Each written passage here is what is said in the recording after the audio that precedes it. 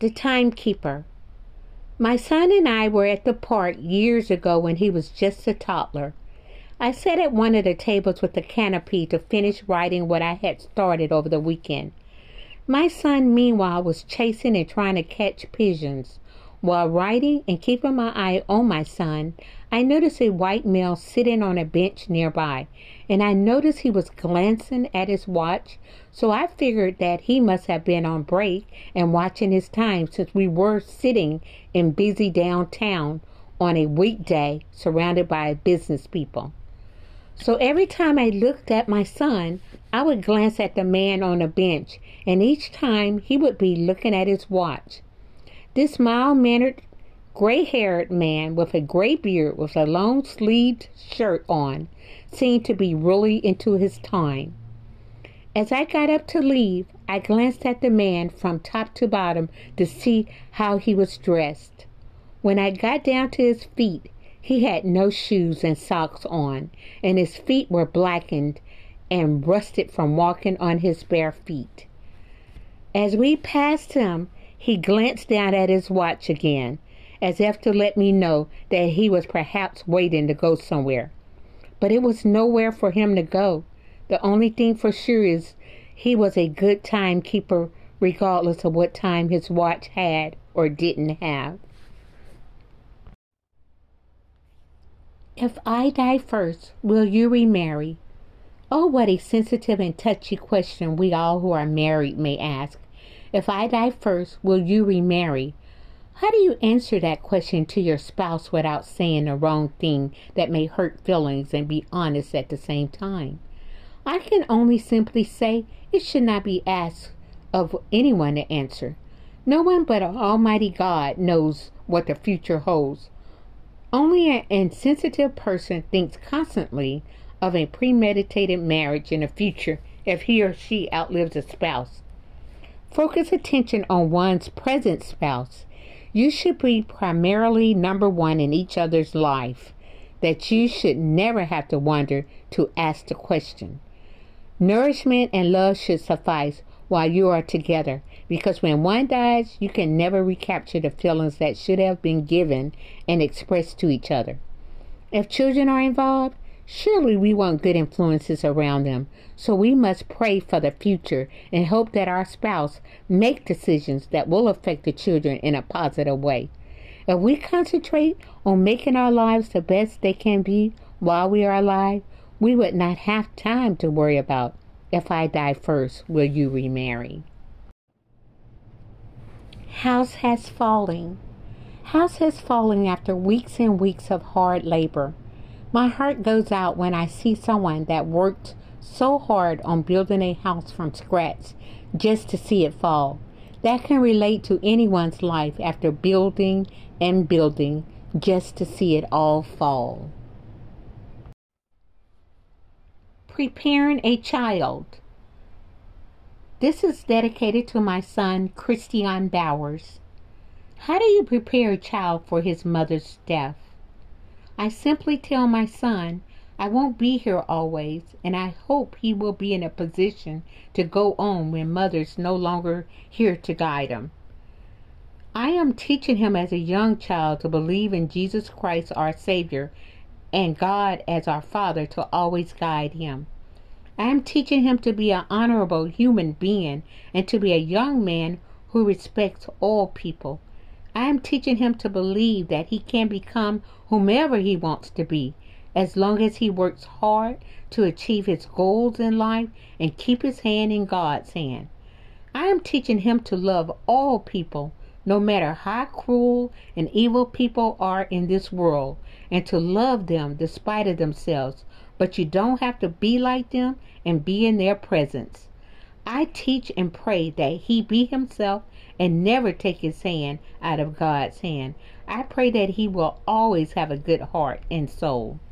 I truly believe that my child will remember the things I have taught him. I have all the faith that he will when I am no longer here on earth, and I know I will always be in his heart and soul. The White Sheet.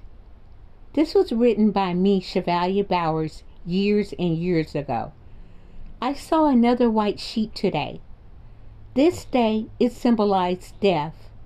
This time it was a fresh blood-stained sheet laying on the side of the freeway. It had just happened after a car accident. It caught me off guard. I only was trying to take my son to vacation Bible school this Monday evening at 6 p.m. and we ran up on this horrible accident. I did not want my son to see what I just had seen, but he did, and I talked with him about it. I explained to him motorcycles or automobiles are not toys, and they are dangerous pieces of machinery when driven improperly. I told him you always have to drive responsibly and look out for others who don't care how they drive. After that, we were silent for the rest of the drive.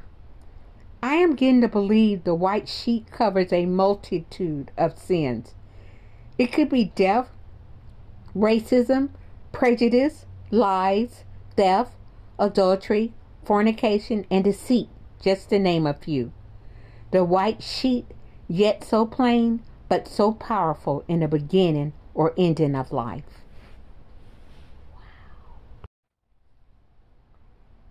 The front pew. This was written years and years ago by Chevalia and Perkins Bowers.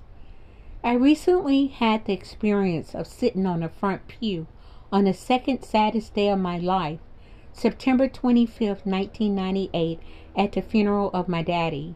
The first saddest day of my life was on September 17th, 1998, the day my daddy died.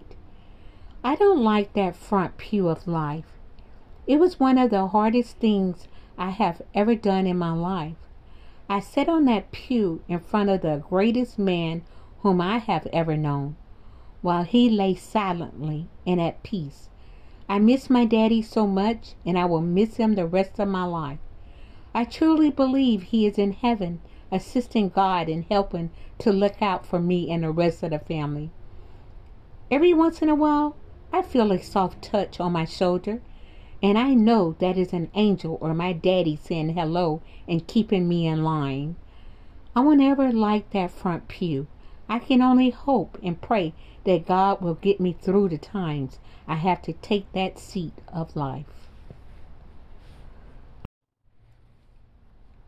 Preacher Boy. This is dedicated to my nephew Vincent Michael Powell, who carried his Bible to school every day. They think I am crazy. I see people pointing and laughing at me, but I keep on walking. I keep on carrying my big black Bible. Maybe I should slip it in my backpack before entering into school or walking the halls between classes. Maybe then I won't get so much feedback each day. Listen, I am not ashamed to say I am a child of God, so I will keep packing it. I won't hide my Bible. Keep on laughing, people. Keep on pointing. Keep making fun of me. I still won't give in. They say I am crazy. How could they think anyone is crazy who is for God? If anything, they are the crazy ones for not believing in His Word. I am not going to give in. I am going to keep preaching the Word of God and telling anyone who has the ear to listen about our Lord Jesus Christ. I am going to reach someone one day. One day the laughter will be over and they will understand why I kept packing my Bible each day. Adults, children, friends, and foes will stop laughing at me when they understand the true meaning of Jesus Christ and God. I hope it is not too late. I hope they will get it right. One day when we all have to give account on what we did to help someone to come to Christ.